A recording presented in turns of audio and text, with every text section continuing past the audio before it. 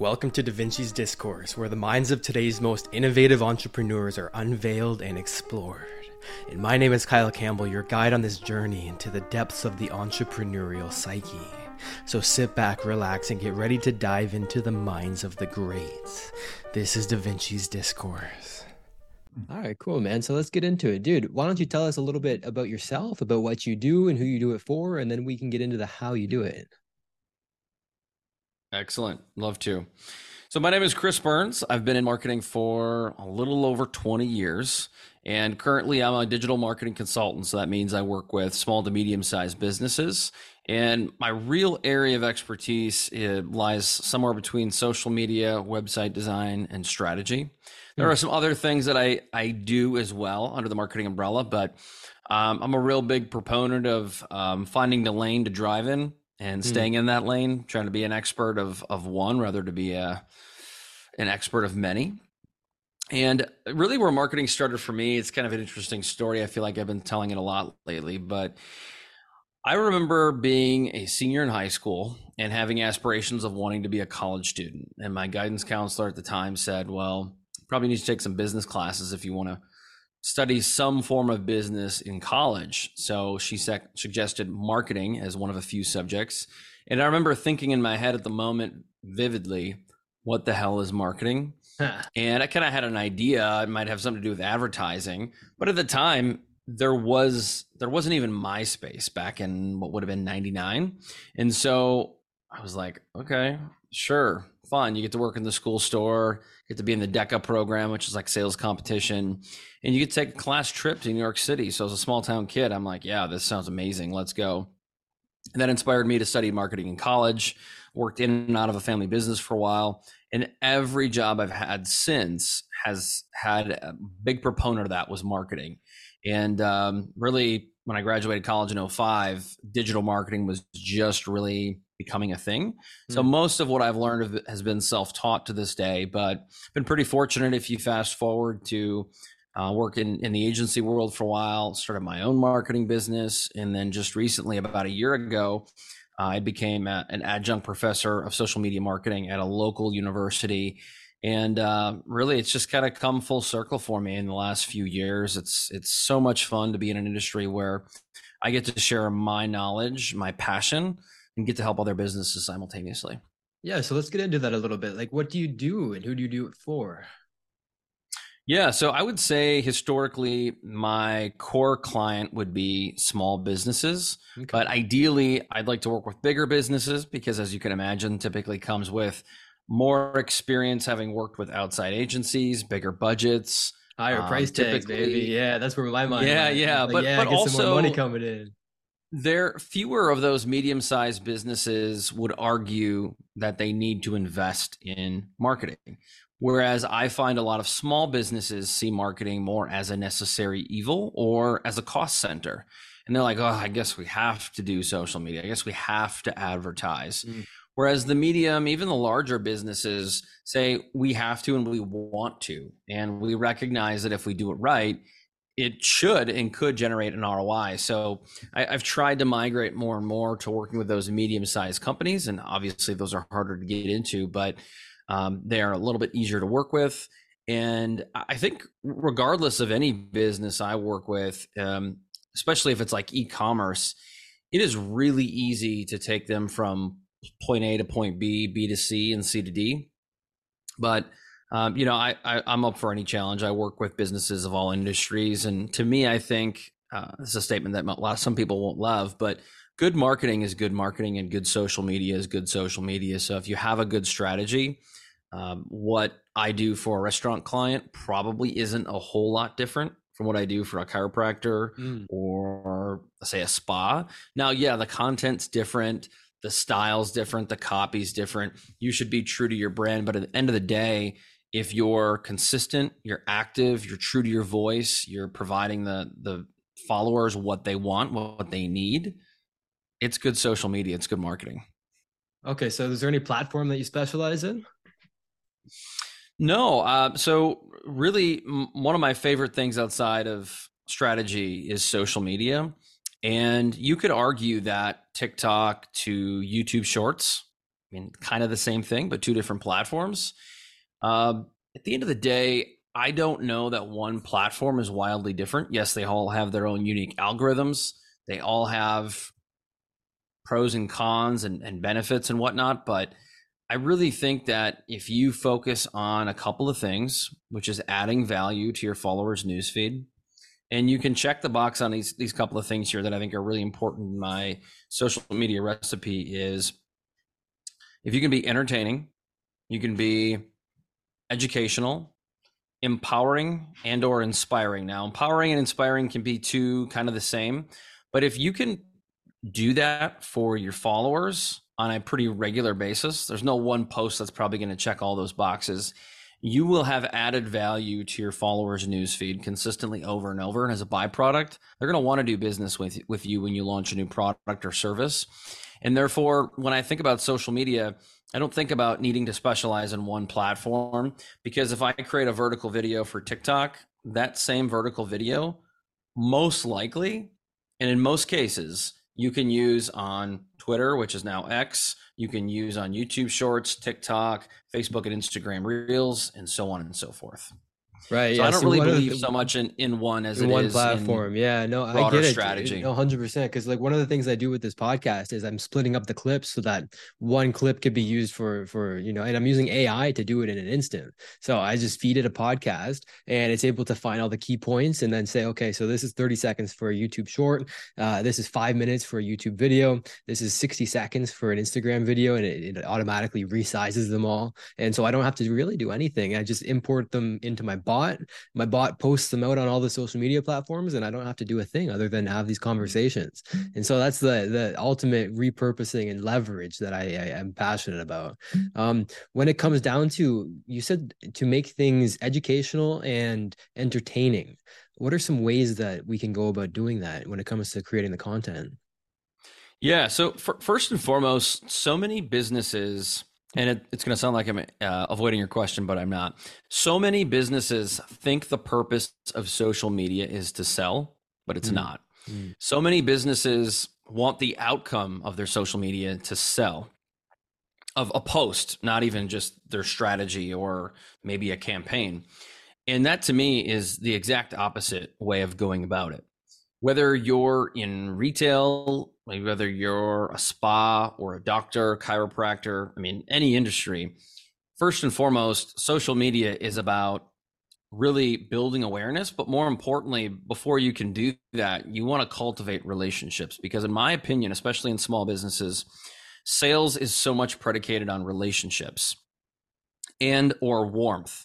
We don't typically buy a software. We don't typically buy a expensive widget without doing some research. And typically, unless it's an impulse purchase product, which are those that are typically $20 or $25 and under, it's unlikely I'm going to go to some unknown website and just buy something and hope that it's going to change my business. So it's really important you think about that, because what is going to warm up a prospect to your business, your product, your service, whatever it is you're trying to position yourself as.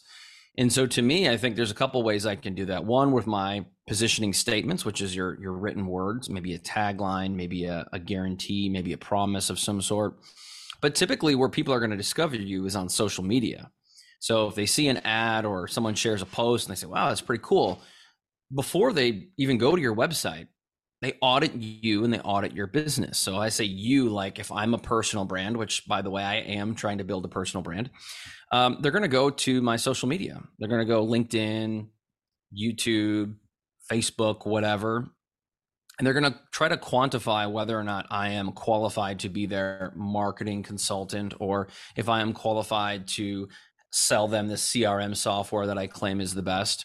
And so if you can build warmth and eventually authority, which you do by typically educational content, by positioning yourself as a thought leader. So when I say education, which entertainment can be wrapped into that too sometimes, they're not always both unique. I am sharing my knowledge rather than putting it behind a paywall or reserving it for client meetings.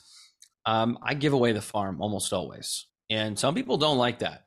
I though will historically leave breadcrumbs, which means everywhere I go, I'm leaving positive information that most people maybe couldn't find without talking to an expert. And so I do that because people want to work with the best. They want to work with people who are the most passionate. When you're the most passionate, you tend to be the most knowledgeable. When you're the most knowledgeable, you tend to be perceived as the best. And so I'm oftentimes focusing on positioning myself and my company as the thought leader, because people say, well, they're trustworthy. When it comes down to social media, if there was a platform shutdown or a platform outage or a new platform that's emerging, I can trust that if I hire Chris, he will have the answers to what I should do next. And so really that's my focus, is to always be putting content out there and be visible, because if you were to look at it and challenge me and say, well, Chris, I don't like that. Well, how is being invisible going to benefit you? Because there are a lot of people I talk to who are older than me, who are 45, 55, 60, and they just don't like the idea of being on camera. They don't like the idea of this vertical video stuff. But how successful are you going to be being invisible? And why wouldn't you want to be a thought leader? What, you're just going to focus on sales? Who likes consuming salesy promotional content? I don't. I avoid it. And I usually unsubscribe and unfollow people who do that. Interesting. I feel like a lot of people do too. Joe Polish talks about the distinction between being a thought leader and being a result leader. Have you thought about that differentiation at all in terms of because anybody can come up with a thought, as he says, but not a lot of people can come up with a result for their clients. So when it comes to sharing this content, what's your thought process in terms of delivering a result for the people? And then how do we structure and build this content without taking up all the damn time in the world? Yeah. So I'm going to actually argue why I don't think that's necessarily the best thing. Nobody cares and nobody wants to hear me say I'm the best. So when I talk about my results, people don't really give a crap. They really don't. No, exactly. For their results. I can, right? What's in it for them? That's the whole point. Yeah. I can. And you could argue a lot of businesses should say, we're better than, or I'm the best in class. I don't get to say that. The consumer gets to choose who's best in class. So I can talk about my results all I want with white papers and case studies, but I'm telling you what, people don't read that stuff today. They don't read that stuff anymore. People don't give a shit what you've done, maybe a little bit for authority, but the result leadership that I'm talking about is the result that you can provide for clients based on the content that you produce. Let me rephrase, I think, what I think you're trying to get at there. And maybe I'm misinterpreting or misunderstanding what you're trying to say, but I would say that the most important thing would be social proof. So social proof to me, and I'm gonna give you a quick story on this. I was looking at potentially hiring a coach, like a consultant for myself, and I come across this individual who I wanted to secretly have on my podcast, and I ended up with one of his, I don't know, we'll call him sales directors, and I ended up getting to him in a final meeting. And the price tag was, I think, $15,000 for 3 months, which seemed a little steep. And I said, I went to your website and I couldn't really find any information. I was looking for this, and that. And he's like, well, did you watch any of the videos? And I said, yeah, I watched a couple. And by the way, I saw some really big name people I wasn't expecting who you clearly have worked with. He said, yeah, well, there's 125 videos from clients on my website, and there's 75 more in the hopper we're going to be producing. He said, so if anyone has any questions about whether or not we can deliver results, or whether or not we're trusted or credible or whatever it might be, he said, just watch any one of those videos from some of these people who already have $10 million companies. And if that doesn't sell you, nothing will sell you. And if that doesn't sell you, I don't want to work with you. And I said to myself, the power is in the social proof, which is the results. So I don't talk about results because people expect, if they're going to hire me, that I deliver results. So by me telling them that, it's like, okay, well, should they believe me if they don't know me? No, but they should believe it if they see a ton of social proof on my website. And I'm not just talking about written testimonials. I'm talking about videos. I got you, man. Yeah.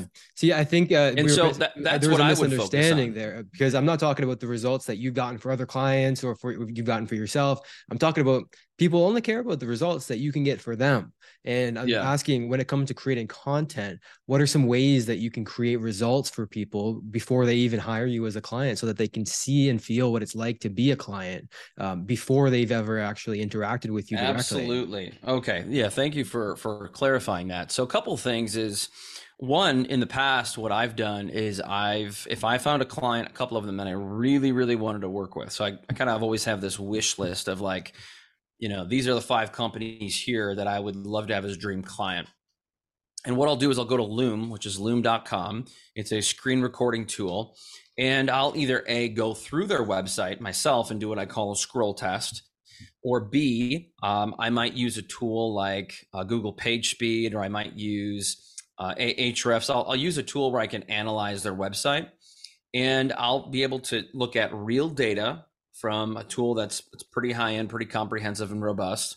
And I'll be able to say like, hey, have you struggled with your website? Is your website not generating the results you want? Well, I use this tool to analyze your site, and this is what I'm seeing. So if you kind of connect the dots, I did this for a client that was in the outdoor backpacking, hiking industry.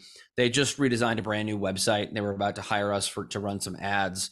And I said to them, like, a couple things I would look at. And then I ended up creating this video. And I said, if you're not driving the conversion rates you want, it's because your checkout process takes about 4 steps longer than it needs to.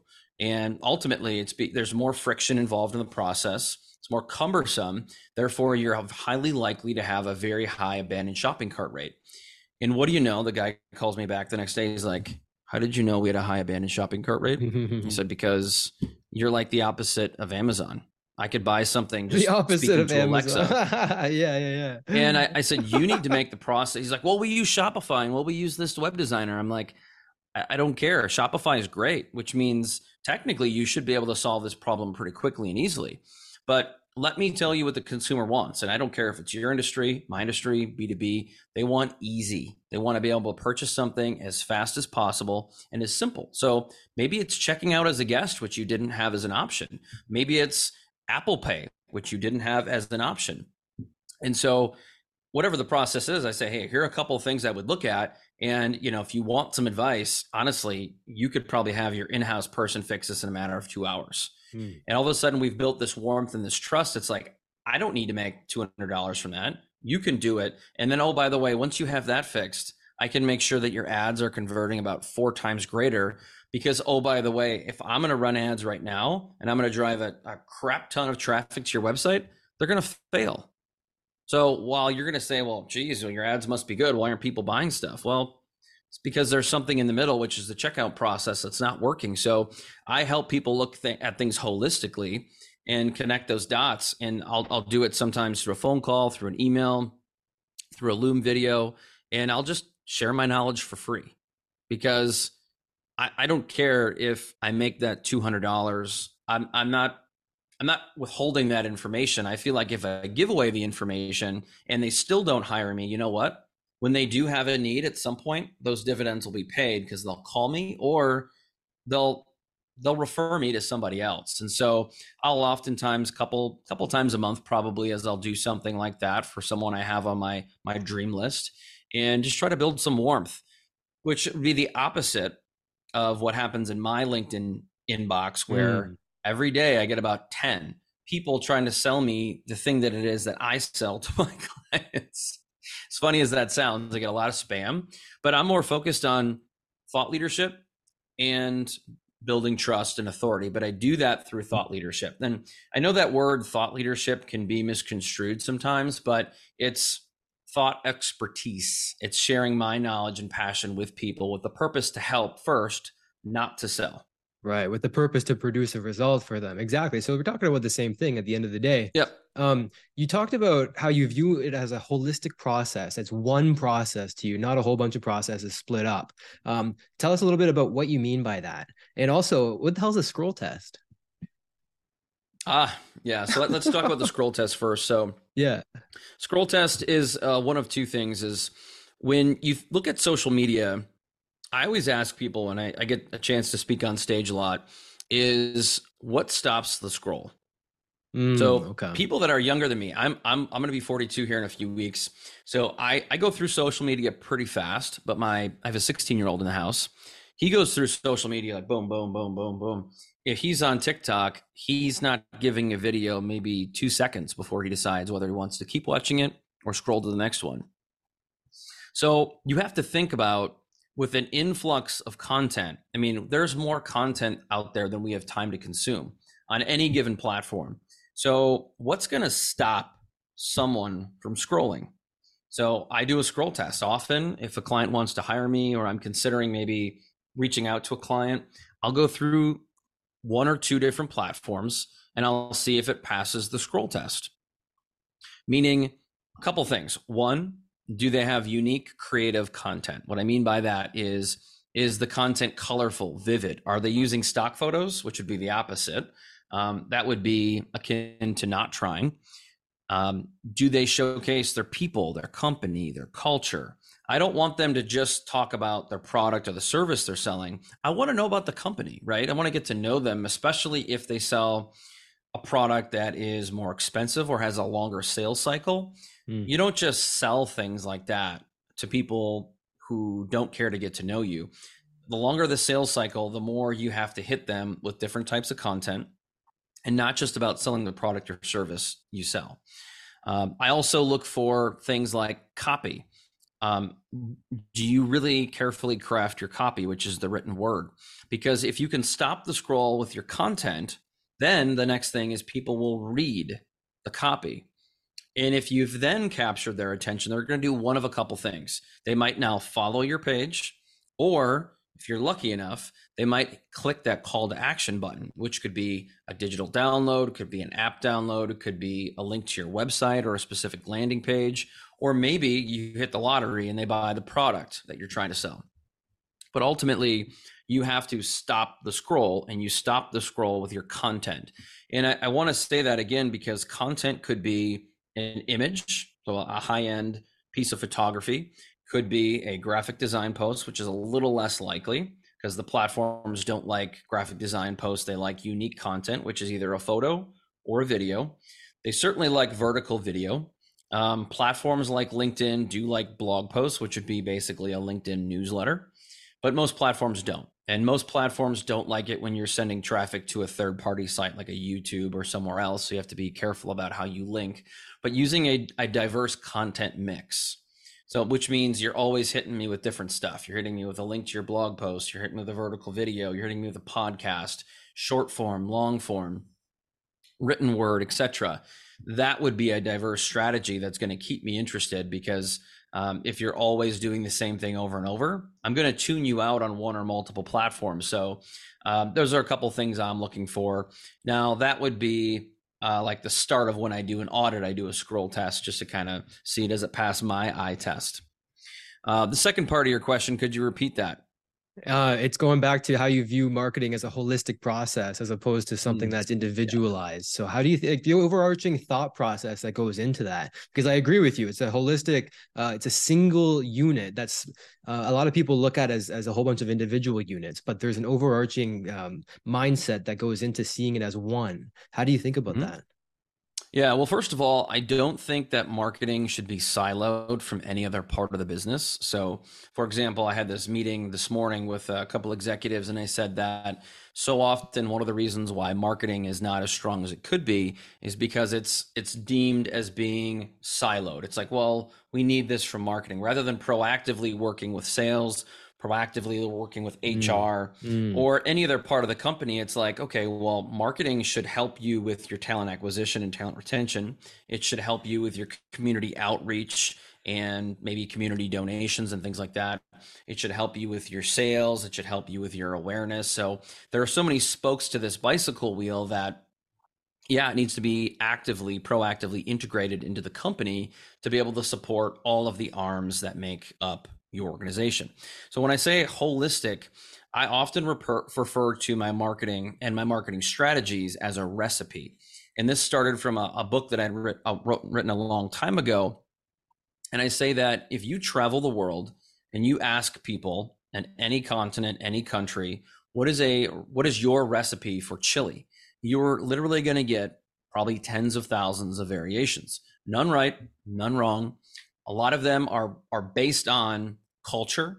They're based on taste preferences. It's based on what you proverbially have in the pantry and just what's available in general. So when I say recipe, it's important because if you omit one or two ingredients, you're not going to get the best outcome, the taste profile that you're looking for. Probably still edible, I should say, but not the best tasting chili that you hope for. So when you put together this recipe, you have to ask yourself, okay, what do I have available? So not every small company has a massive advertising budget. Not every company has 3 people on their marketing team. Not everybody has the capability of creating video, at least maybe not yet. And you could say that about a lot of different things. So ultimately I say, okay, here's my strengths, here's my weaknesses, here's what I have in the pantry, here's what I want as an outcome, here's my bandwidth. So the amount of time you have should be in line with what your expectations are from your marketing. And you put together this recipe, and everything is kind of related to the next thing. So when I talk about content, when I talk about advertising, when I talk about messaging and positioning statement. So when I see this recipe, I see a strategy that has several components. And the strategy so often starts with a vision. And I'll tell you, this is what's really interesting, Kyle, is that when I start working with clients, I'll ask them, what's your vision for this year? And even though this calendar year, as we record this, there's only a few months left, but even if it were in the middle of the year, the answer looks a lot like this. They're looking around, they're like, well, I guess I'd like more downloads. It'd be cool if I get a sponsor for the show. We obviously want more sales. And I'll ask tactical them, answers. Are you just making stuff up? Like, no, because they don't have the vision, and so they're answering with tactical answers, right? Yeah. So the question becomes, when I create a pot, the question really becomes, how do you formulate that vision, and how do you know that it's the right vision and the most optimal vision for your company? Hey, I hope you're enjoying the podcast, and I want to let you know that I've got a free book that you can get if you want to tap into more of these resources, and you can get that for free at kylesbook.com. Back to the podcast. Now that's a tough question. I don't know if we have enough time to dive as deep into that one as I want to, but you have to stop and think, what do I want? So if you're an entrepreneur or solopreneur, it's really important that you look at both your personal life and your professional life, because you have to have balance. That to me is really important. I have 3 children. I try to coach my children's sporting teams if and when I can, try to be home to make dinner, like to pick up my kids from school. I can't do everything, but those are some things I like to do. That is a personal goal of mine, is just to be very active and very visible in my kids' life. So if I say, I want to make $1 million this year, well, that's not realistic. And it also probably isn't going to align with the things that I'm trying to do right now. Now, if I said that for a goal for 3 years from now, great. But I'm talking about a vision for the foreseeable future, which is in the future we can touch. It's in the next 12 months. And so this is what I want to achieve personally and professionally. And I'm raising the bar just enough so that applies some pressure, but not so low that it's like, well, whatever, I'm going to beat that no matter what. So that's kind of one of the tricks is, okay, once you can crystallize what it is that you want personally and professionally, then we start to get into some other things. So we start to talk about goals. So what are the 3 goals you want? And sometimes 2 is enough. 4 is definitely too many, especially if you're a solopreneur. And again, we're talking about very, very much SMART goals. So what is the time in which you hope to achieve these? And hopefully we're talking about this quarter or this calendar year. How realistic is it that we can achieve these goals? And again, same thing. Does this apply enough pressure so that I'm going to be motivated to get it done? And then we start to talk about, if this is a marketing specific strategy, what platform should I be on? And believe it or not, the answer is not all of them, because you try to be everything to everybody, you become nothing, or you end up doing things so badly that it makes you look worse than being invisible, right? Because there's spelling errors and there's, messaging is all over the board. But in that Not process, if you use too, AI, baby. No spelling errors with AI. correct. But Yes, one of with the all our really content, important all things AI. that I love AI too. I'm a big proponent of that, and that certainly comes in at some point. But one of the things that I think is really important that so many solopreneurs miss is their positioning statement. So I use positioning statement and elevator pitch almost kind of two in one. And why it's important. So for years, I really struggled introducing myself. When I worked for the agency world, I would go to networking events and I would do networking calls. And I owned other businesses at the time. So I was like, I don't really like talking about myself. I don't know how to talk about myself without sounding arrogant or coming off the wrong way. So I tried to make it as quick as possible. And I was very not compelling. Let's just say that. And finally, I realized I'm like, well, I'm a marketing guy. I need to have something compelling because I'm creative, right? I'm a creative person. So finally, I realized I'm like, well, shit. I mean, there's thousands of people that do exactly what I do. I'm in a sea of sameness. So I finally came up with something. And with the help of AI, I started using this tagline, which is I make marketing so easy it's fun again, so easy you'll have no excuses. I And like that very much became thought provoking and question provoking. People like, you can't do that. No, it's so hard. Especially older people would say, I don't get it. I can't keep up with social media. So I knew I was onto something, but I knew that alone wasn't going to be enough. So my positioning statement was, hi, my name is Chris Burns. I'm a digital marketing consultant. I work with small to medium-sized businesses, and my promise is to make social media or digital marketing so easy it's fun again, so easy you'll have no excuses, or so easy it's fun, so easy you'll have no excuses. And there's some variations of that as well that can be a little bit longer or shorter, or I can talk more broadly about my services. But I want it to be short, and I want it to be both creative, thought-provoking, and I want it to be question provoking, because when you introduce yourself, or as your website, someone hits your website, you're introducing yourself to them. That's your first impression. Whether you like it or not, that's what's happening. And they're vetting you even upon that first visit. So what are you telling them? We're best in class. Oh, the best CRM software service. Well, you don't get to decide that, like I said before. So I have this model, I call it good, better, best philosophy. So if you're good, you're average. If you're better, you're above average. And if you're best, you should be different. So different is best. Better is good. And average is, to me, below average, right? Or good is average. So think about that. If you think you're the best and you want to position yourself as the best, how do you position yourself as different? So I've made a claim, which I truly believe I can back up. I've got a lot of different framework to do that, where my goal is to demystify marketing, specifically social media and strategy. And I do that. I help my clients. I give them a foundation, and I can walk you through all about how I do that. We're doing a little bit of that right now. And I've made a claim to make things so easy it's fun. And I can tell you, when things are easy, they're fun. And when you're generating results, it's more than just fun. It's empowering, right? And so how do you do that? So there are HVAC companies that talk about, 24-hour service, or it's free. That's a pretty bold claim. Like that could potentially be something. And we could certainly make a couple up on the fly. But what kind of promise are you making that differentiates yourself from the pack? And I heard a good one today talking about Simon Sinek talking about the Four Seasons hotels. And he said they didn't promise to have the best beds, because every hotel promises to have comfortable beds. They didn't promise to be the cleanest, because everybody promises to be clean. But they made a promise to have the best experience. And he said not only was it the best experience for the guests, it was a great experience for the employees. He said he went to the coffee shop inside the hotel, and he said, honestly, the experience of buying a cup of coffee was so different and so amazing. Like, just there was so much energy there with the person who helped him that he left 100% tip. And he said, you really love your job, don't you? And the gentleman said, yeah, I love my job. And he said, can I ask what it is you love about your job?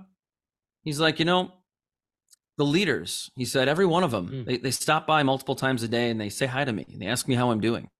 And they don't tell me what to do, but they ask me what they need from me, meaning like the manager asks, like, what can I do for you to make your job easier, to make your life easier? And he's like, it just makes life so great. He's like, I'm excited to brew coffee for all my clients. And so that to me is like, how do you create that experience and how do you position yourself as exactly that? And I think today, if you can provide experiential marketing and you can talk about how your experience, your customer service, I like to think beyond service, you can be truly different and you can be truly impactful. And as a byproduct, people will want to pay more. I'm happy to pay more for something if I know I'll have an amazing experience. And amazing because I say most experiences are probably subpar. Okay, so let's say that I'm an entrepreneur watching it and I'm curious. Okay, so I get that and I buy into the factor that, okay, if I can make it an experience for my clients that is unlike any other, how do I go about creating that experience? How do I go about crafting that so that it is different, so that I can be the best? Yeah, so you have to think about a couple of things. One, what is your area of expertise? So mine is marketing. I remember when I was looking at all of the things that I did. And I thought for the time being, if we rewind 10 years, I was a social media guy. That was kind of my thing. I knew a lot about algorithms. I could tell you, I could talk for hours about the social media and Instagram, Facebook algorithms and how to rank higher and you can't beat the algorithm, but how to do that, just so to speak. And what I realized was that people didn't really care about that. It was too complex. What was the thing that people wanted the most? And I realized a couple things in my world. The pain points were a lot of these businesses, traditional businesses, needed a strategy, but they didn't necessarily know it. And also having a strategy, you kind of need someone to manage that, right? Strategy means nothing unless you're implementing. So I said, that's one thing I can focus on, a strategy, but I have to make it easy. Otherwise people won't use it. And so if I make it easy, then how do we implement? So I focused on that as being a big thing. Number two, I talked about with social media being very results oriented and being very transparent, because there are a lot of agencies that, I shouldn't say a lot, there are some that don't provide regular reporting. Now, if you don't provide reporting, I can't help but think you're not producing results and you're not being very transparent. But if you're being transparent, you can have a conversation with your client about how to improve things, right? And you can put your best foot forward. So I kind of made a couple promises about, well, I can work on strategy. I can work on the implementation of that while also making it really easy. And I can do the same thing with social media. So you have to kind of ask yourself, what makes your framework different? Or what are all your competitors doing? And I might go as far as, that's where depending on your industry, yes, you start with I might go through 20 of your competitors. When I say competitors, if I'm an agency, I might look at some PR companies. I might look at some videographers. They don't have to be exact, but find some companies that you kind of aspire to be, or maybe that you look up to and respect. Or some and they should be a mix of a mix of local, regional, and national. Make a spreadsheet and say, what are their positioning statements? What are their promises? What are some things that could be pain points that they're hitting on that I'm not? And you could take a look at that and you could say, wow, everyone's focusing on timeliness. Everyone's focusing on metrics. Everyone's focusing on price or whatever it might be. And you could say, what is the one thing everyone's missing? And can I hit on that? So I think about the things I'm passionate about, which is strategy. I'm passionate about results, and I'm passionate about really creating good relationships with my clients, making things fun and easy. So that all works with some of my core values and some of my vision. And then you have to ask yourself, what I'm seeing in this spreadsheet, is there opportunities that align with what I'm doing and where I want to go? And then how do I work some of those things into my positioning statement? And so I can tell you right now, it was pretty easy for me because most marketers aren't super transparent. Most of them don't make it easy and fun, because if they did make it easy, they'd be out of a job. But I actually want to be fired. I tell my clients this all the time. My goal is for you to fire me within a year or less. they're like, what the hell are you talking about? And I said, well, if I can educate, empower, and inspire you, this is going to go so well. And for not all cases, but in most cases, we're going to walk away from this relationship saying, wow, you really made an impact with us so much that we're able to bring it in-house, or maybe we'll hit you back in a year or two and we need you again. And then they go and they sing my praises to everyone else they talk to. Word of mouth, referral. So I'm creating advocates by them firing me. And so I don't need to keep a client forever. If I really do my job, they'll come back and rehire me when they need me.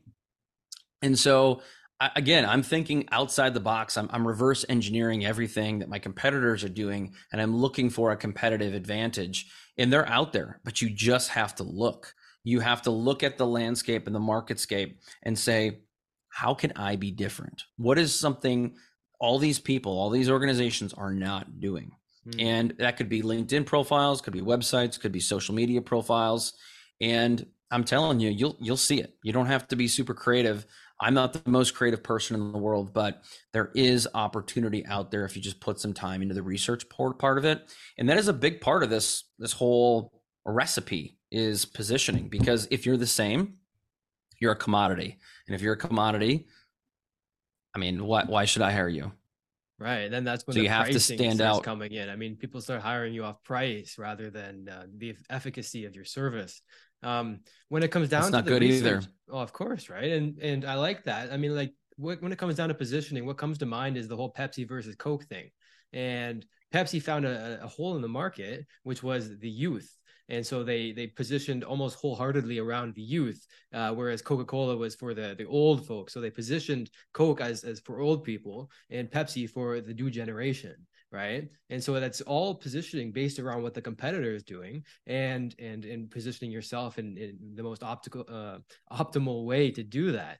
The question becomes, how do you do that research so that you can have that optimal positioning? When you're researching, for example, let's say your elevator statement or your vision statement, where do you start when it comes to researching, and then how would somebody replicate something like that? Yeah, so the best way of thinking about it is remind yourself that it's probably forever a work in progress, just like your strategy is, just like your tactics are.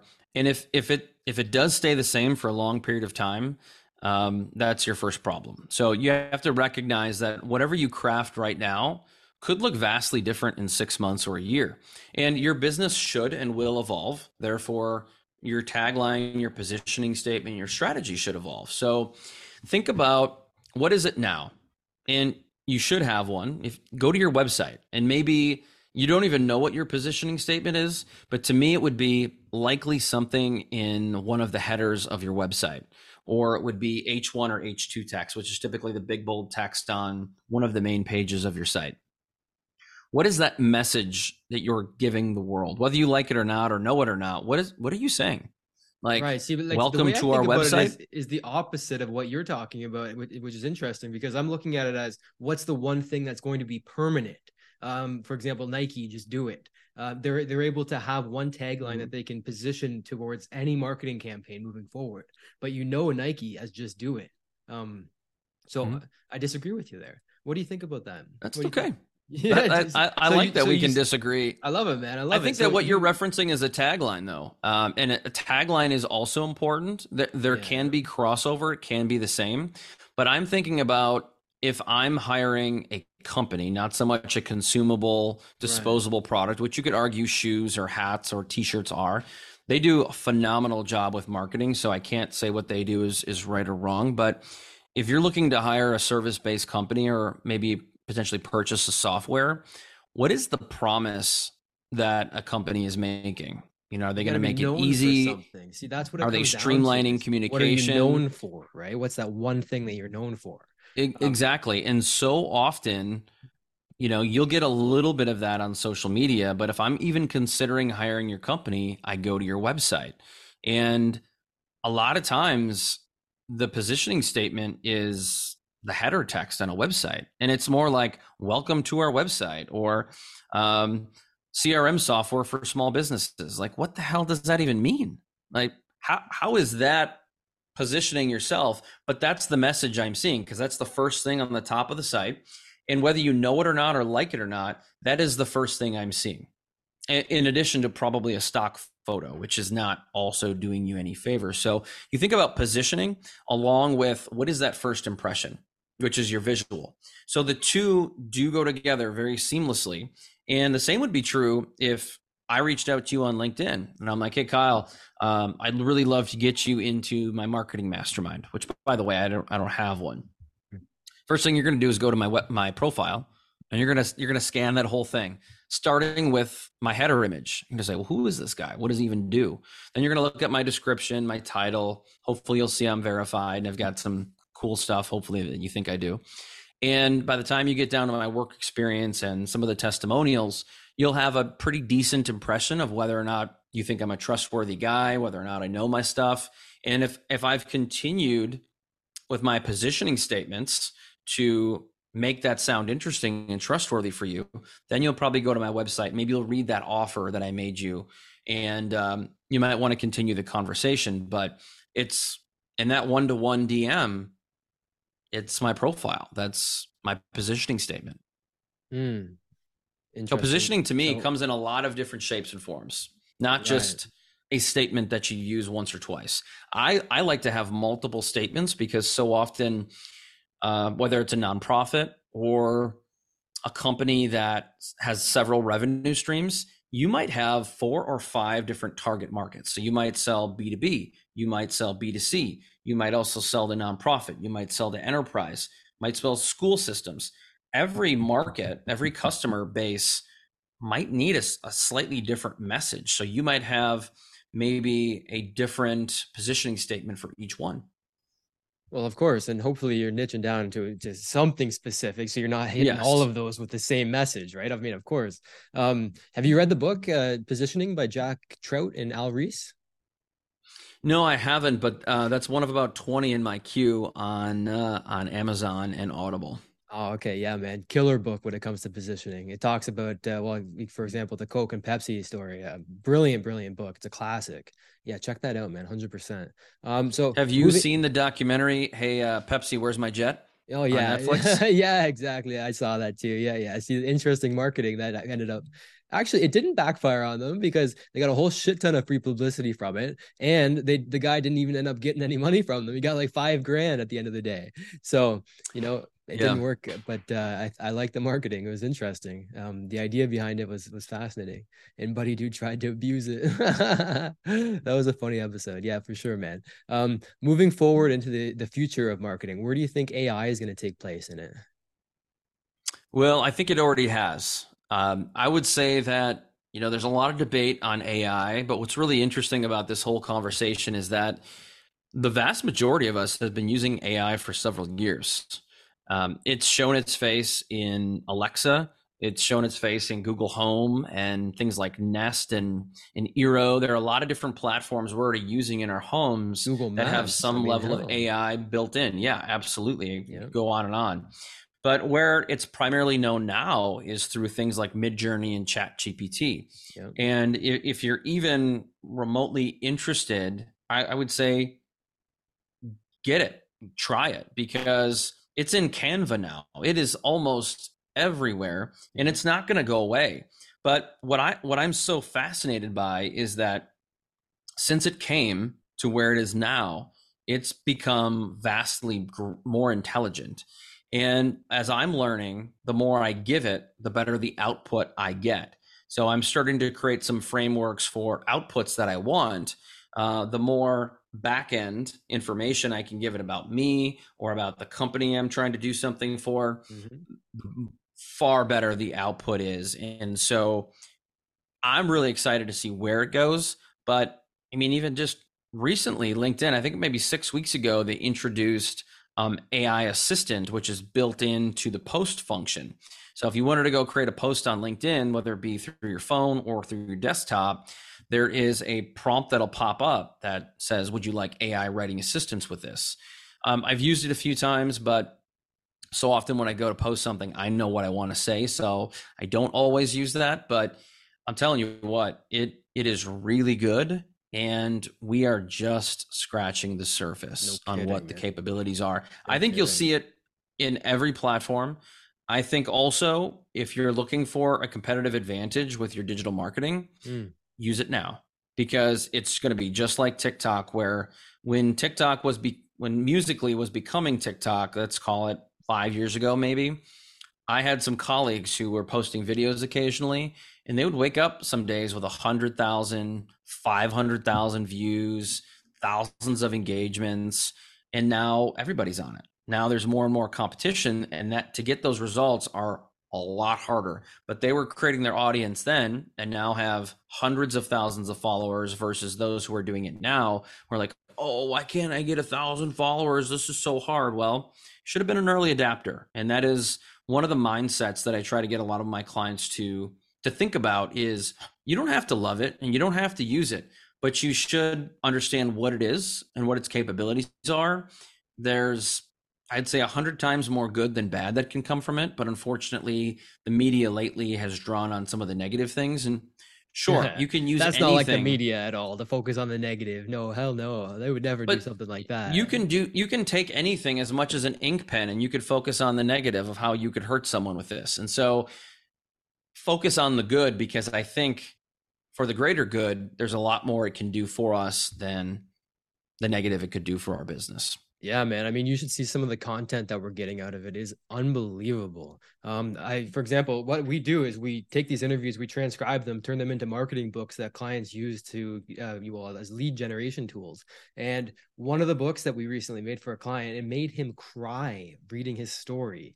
He said, Kyle, I cried reading the way that this AI was able to tell my story. It was able to draw out that emotion in him in a way that my writing personally couldn't have come close to. The quality of writing we're getting in these books is unbelievable. 100% written by AI. We input the script, like you said. The better the input, the better the output. Put the script in, the transcript from an interview. Hopefully it's a good interview that we got some good knowledgeable answers from, like this one, for example. And we turn that into a book that people use as a lead magnet that generates leads like nothing else could, because there's that authority that a book creates. Do you have a book?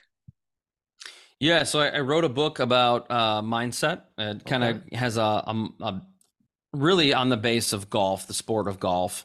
And I wrote it way before any AI stuff came out. And it took me 10 years through a lot of some health issues, marriage, kids being born, moving a few times. And I just kept putting it on the back burner, but I digress. I published it. And just recently, I used ChatGPT to help me create a kid's book, which it's not yet published, but I'm going to get to that. The illustrations are being done. I probably invested about 14 to 15 hours of editing and kind of just working with the copy that I was producing and trying to reproduce into what I wanted. And now I'm using to create a book for my marketing framework. I'm using Google Docs, but I'm doing voice to text. And I'm telling you what, I mean, honestly, in 2 weeks, I've got about 115 pages. It's almost done. And then it just really needs to be edited.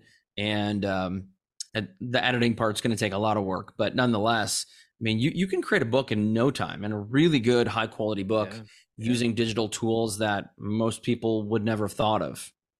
Yeah, no kidding, man. And we've got the tech down so nailed. We don't need any. We have editors, but it's really just to make sure that the facts are straight, so that we get that fact checking in there. The quality of the writing itself is unbelievable. We can create a book out of a 60-minute interview like this that ends up being 80 pages. That's the best quality writing that I've ever read in terms of a business book. Now that says a lot, because I've read a lot of business books, but the quality of writing that we're getting out of this is let's say equivalent to a book that might have taken somebody 4 years to have written before. Now it takes a 60-minute interview to create. And so that's just amazing. It's incredible, man. And it's working like crazy as a lead magnet, especially on LinkedIn. We're giving it away as a lead magnet, leading them through the funnel from the book, giving away for free.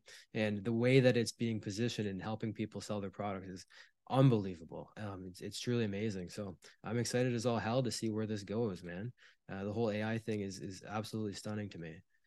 And I've been using it for I was an early adopter, and I was using it a couple of years ago. GPT-3 before 3.5 came out, before there was a whole interface that you could just easily type into. I've been using it for quite some time, and so we've got the tech down where it's creating unbelievable content. And then you've built a business around it. Yeah, hell yeah, man. Hell yeah. And yeah, you could tell ChatGPT to write like Stephen King and it'll write like Stephen King, but it doesn't have that magic behind it. You can kind of feel that something's a little off. So that last 5% was what took us the longest time. But now that we've got it, it makes people cry. I mean, what else can I say? It's amazing, man. So that's amazing. Yeah, dude, it's incredible. So back to you, brother. Any last any questions I should have asked you but didn't, or any last points of wisdom that you want to share? As I think about social media, the only thing I think we didn't really touch on today is vertical video. We did a little bit, but I kind of do some of the same things you do with vertical video in my podcast. I don't have it quite as automated, but I do use some different tools to get the output with the vertical video. Yeah, well, we can help you out with the automation part of it, because do you use AI to split it up so that you just input the video and it gives you, let's say, 10 social media clips per podcast? I use a tool called Clap, KLAP, which automatically does that. I have another platform called Veed, which you can make faceless videos. I've worked at that a little bit. They're not nearly as successful as the videos that have your face or have a real person in them. But and also I record all my podcasts with Riverside, and then Riverside has something called Magic Clips, which will interesting. It's okay. It's pretty good, but it's not great. It's a new tool. Otherwise, I will download in the vertical 9:16 format, and then I'll edit them on my phone, and then post them manually. So it works out pretty well. I mean, honestly, about an hour's time, I can have about 10 to 16 clips per episode. I don't have the patience for it. I like to automate all of it. I lack the patience. But yeah, I think that's an interesting point, is to focus on the vertical video, is what you're saying. From what your experience is pointing you to, the testing that you've done is vertical video is getting you a lot of results right now. Yeah, so I'll give you a little quick story, and why I think it's important is because both the platforms and the users on social media want vertical video. In recent year and a half, TikTok is kind of eating Facebook's lunch, and I'd argue Instagram as well. That's where, and I'd even go as far as to throw YouTube in there. YouTube has made a bit of a comeback on the digital side, because the kids that don't have social media have social media, because most parents allow YouTube, and YouTube has shorts, which a lot of kids like my 9-year-olds think shorts are TikToks. And they watch them like they watch TikTok. And so where I'm going with all of this is that, so if you're posting a photo to Instagram, to Facebook, to LinkedIn, to Twitter, you're lucky if probably 7% of your followers see your content. And it's not your fault, it's the platform. That's what the algorithms are set up to do. It's very much pay to play. However, if you're still doing that and you're hoping for results, you're probably wasting both time and money. And that's what a lot of people do, is they have a hope and pray strategy, which is not a strategy at all. What you need to do is you need to shift your resources and your time into video. And I mean vertical video. So if your phone is in the vertical sense and you're listening to this, you're like, what are you talking about? A vertical video is a Snapchat, it's a TikTok, it's a Reel, it's a short, it's any of those things. And even platforms like LinkedIn and Twitter, which is now X, allow for vertical video posting, even though LinkedIn and X do not have their own vertical video feed yet. Coming soon, by the way. And why it's important is because I did this test with one of my profiles where I was asked to speak on stage at an event about vertical video and why it's important. And what I found was that I had a 6,000% plus greater reach on Instagram as opposed to photo posts. And I had a 3,000+% greater engagement rate with Reels as opposed to photo posts. So the next slide was a big WTF, is what are we doing continuing to post traditionally the old fashioned way when, we're lucky if we get 10 likes on a post, which half of which are friends and family. So What I'm just imploring people to do is, turn your camera on and create some thought leadership content. Educate people, inspire them, empower them. That's what they want. And that is the greatest way, in my opinion, to start building authority and trust with your audience. I love it, man. I love it. So thanks for being here, man. I mean, hell, we've gone through pretty much the whole scope of the digital marketing campaign here. Yeah. You can leave this with an idea of what to do, how to do it, and where to do it in terms of what digital real estate you want to take up. So, dude, yeah, thank you so much, man. You helped us out like crazy. My pleasure. Thanks for having me. And before I leave you, how do we get in touch with you? Yeah, if you'd like anything I had to say today, feel free to check me out on LinkedIn. It's linkedin.com/Chris B. Burns. There's 2 B's in the middle. Okay. I have my personal website, which is iamchrisburns.com. There's a link there to book some time with me, link to my podcast, my book, a couple other things.